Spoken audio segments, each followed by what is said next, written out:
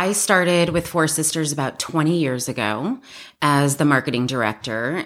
That is Tamara Mims, the CEO of one of my favorite hotel collections here in California, the Four Sisters Inns. I want you to hear about Tamara's journey to becoming CEO because it shows regardless of where you're working in a hospitality company, there's ways to provide hospitality that not only serves others, but can help you advance your own career. Here's Tamara talking more about how she got started and what her journey to CEO has been. At the time that I started, everything was on paper. All of our reservations came through handwritten on these large boards that we recorded using dry erase markers, essentially. And it was a very different time period. And after a couple of years, we really invested in going to software and upgrading our small B&Bs. And over the years, I got more involved in operations and I started overseeing the Milliken Creek Inn in Napa. It's a luxury property. It's a higher end product.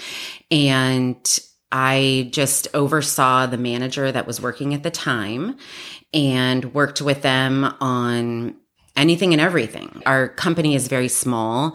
We all wear many hats. And although my title was marketing director, we were involved in HR, technology, operations. I think a huge part of running a small hotel is expense control.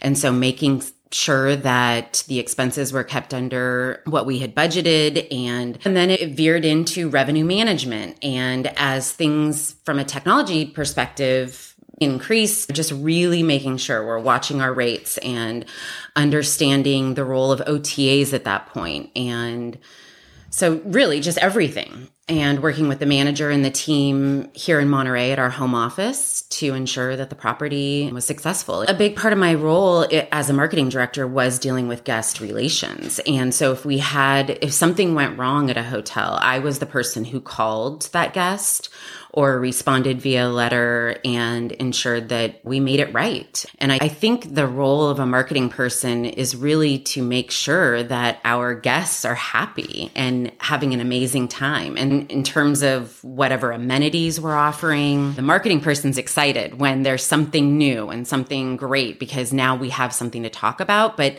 it's also about the heart of what that product is and being able to share that with guests. And so I do definitely think, at least in our company, we're so small that everything really just bleeds through to different departments, operations and marketing, revenue management, guest relations, employee relations. They all work together for us. And so we are all a very tight-knit group in making sure that we're doing a good job. Our president at the time, Shelley Post Claudel, she decided that she needed to find a succession plan and how was she going to eventually retire. And so we slowly put a succession plan in place, and our CFO, Joni Costa, and myself purchased the company 4 years ago. And that's how I got to where I am today.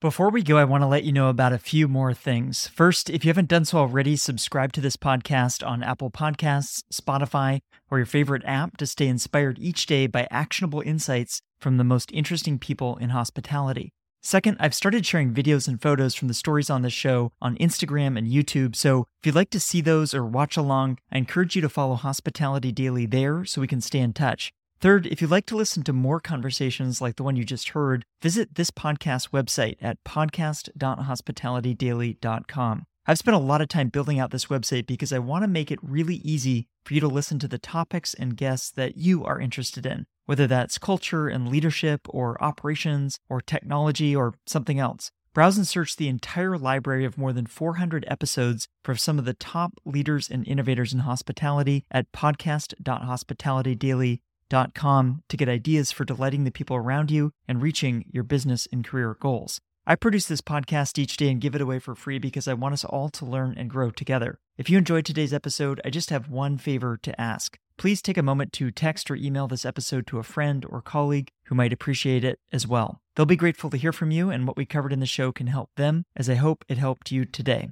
Thanks for listening, and I'll see you here tomorrow.